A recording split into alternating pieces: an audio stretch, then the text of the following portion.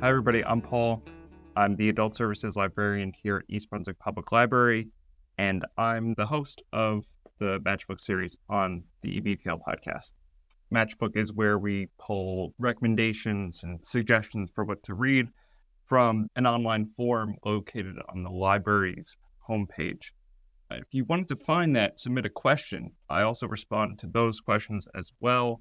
If you want even more personalized, if this is not specific enough to what you want, please head over to the library's homepage. And if you're on the Explore tab, if you hover over that, and then on the right-hand side, you'll see under the adult reading section, you'll see EBPL Match+Book, where you could submit a question and where an answer will come back to you, but the question itself might appear on this podcast because I do like to pull from those because we get so many good questions on there.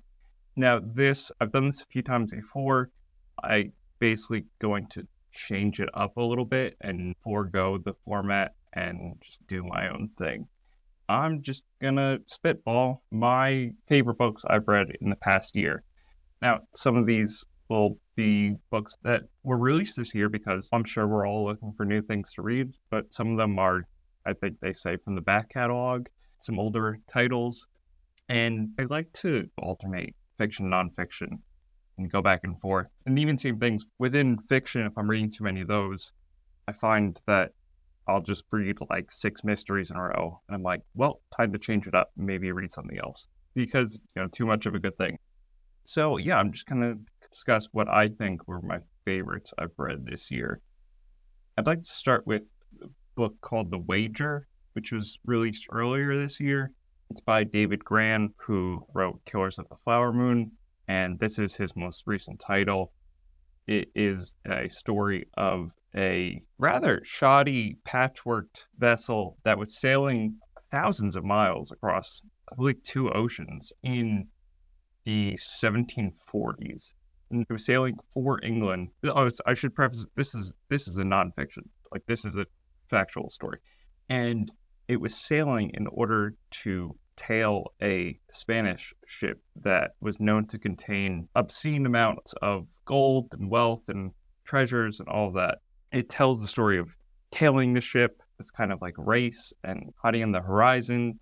The ship is called The Wager, so hence the name of the book. But basically, the ship was wrecked at sea, and the men who served on it were marooned. They were facing starvation. They were building tiny little ships out of the remaining scrap wood. All sorts of things you would expect in this kind of Lord of the Flies type scenario. Men turning on each other, doing all sorts of turning on one another for survival.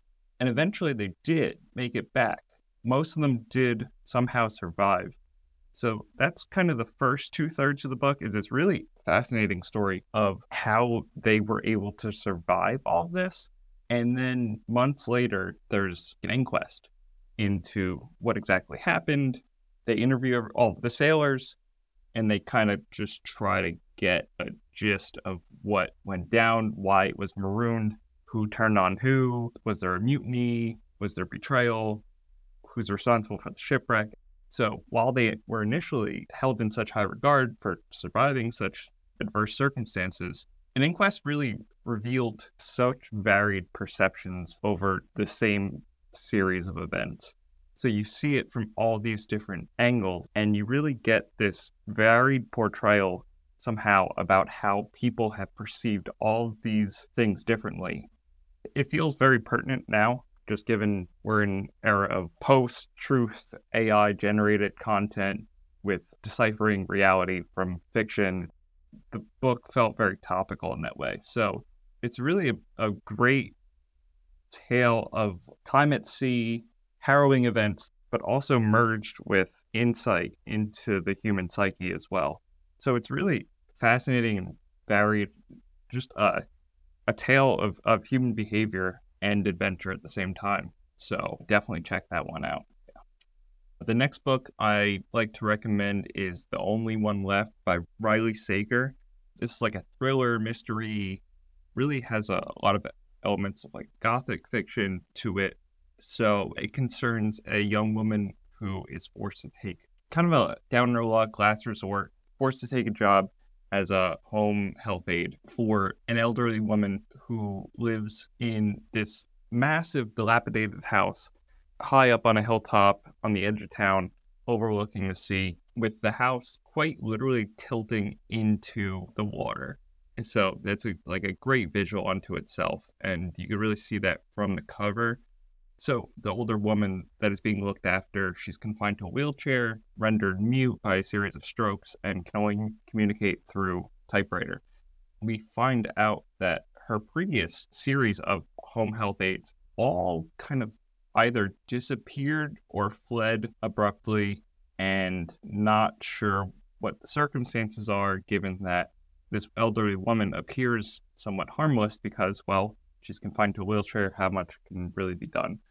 So the two get to know each other, and as the elderly woman reveals far more about her past, how she ended up in this condition, what it's been like kind of living like this for years, confined to the house and the wheelchair. And so it really builds just a lot of tension between the two, and you get such more perspective as to why this particular person was maybe chosen to be the home health aide, what she might have to do with the other woman's past. And all this taking place, it's like a very eerie atmosphere of just like this massive old compound. It's a decaying mansion that nobody has maintained over the years. There's tons of fog and twisted characters. There's haunting footsteps, noises that don't make any sense. So the suspense really builds over a period of time. And there's just so many twists and turns that when you think you really have the book pinned down, and you think you have the answer to their relationship to the murders that this elderly woman apparently committed or did not commit when she was younger, her condition in the current present tense, all of these things, when you finally think you have it figured out, you don't. And that's what I love about this book, is that while building the tension, suspense, it also keeps you guessing. But the series of events unfold in ways that are still logical at the same time, but incorporating things that seem paranormal on the face of it. So I love this mix of realism with kind of nods to the supernatural. It creates a really great, mysterious blend of genres. So if that is like up your alley, if you like a gothic setting, if you like mysteries or thrillers, I devoured that book. I think I read it in like 2 sittings. Wonderful. The last book I wanted to discuss is called Blood and Ink, and it's a story of a double murder that happened on a farm in the outskirts of New Brunswick, New Jersey, just down the road from here. And it's the double murder of 1922 of Reverend Hall and Eleanor Mills. Reverend Hall was a prominent member of the local religious community, and he was married to Frances Hall, who was an heiress to the Johnson Johnson family dynasty. So they were wealthy, prominent, just always kind of had a large congregation, always helping people in the area. But on the side, Reverend Hall was having an affair with Eleanor Mills, who was a member of the congregation. Now, the relationship is subject to such speculation at the time. There's a lot of piecemeal information in this book. We just never get the full picture of what their relationship was like, who knew about it, and who had different motivations for maybe wanting to see them broken up or murdered or what. So there's all these different theories on what might have happened, who may be responsible, and that is such an interesting perspective on true crime, really, because you feel like you never really get to the bottom of this, but there's enough information where you as the reader, and I mean, even while I was reading it too, I basically had my own little sketch of what I think happened, who had the motive and the opportunity, and you just kind of use the clues in the book to feel like you could almost kind of solve it. And that's what I kind of loved about it, is that you almost have like a agency in putting the clues together. At the same time, when this happened, let's just say this book was released last year, so on the 100th anniversary of the double murder. And I guess since it happened during the 20s, it became a media sensation.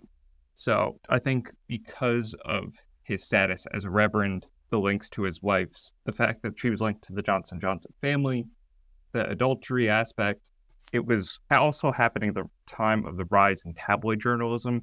So it just like sparked so much interest in the public. And so many of the publications, New York World, New York Times, they were sending journalists there for months at a time just to cover the story. And so it's really fascinating to look into, as a side narrative in the book, is tracing the rise in tabloid journalism at the time and showing how it became such an overwhelming moneymaker for journalism. And you see that even today with this kind of intrigue linked to true crime. Is it generates tons of revenue for people nowadays through documentaries, podcasts. There's also the local element to it. So, I mean, if you're from the area, a lot of the places mentioned in the book still exist. So the Hall family home is, I believe it's part of Douglas campus nowadays. So it's still there.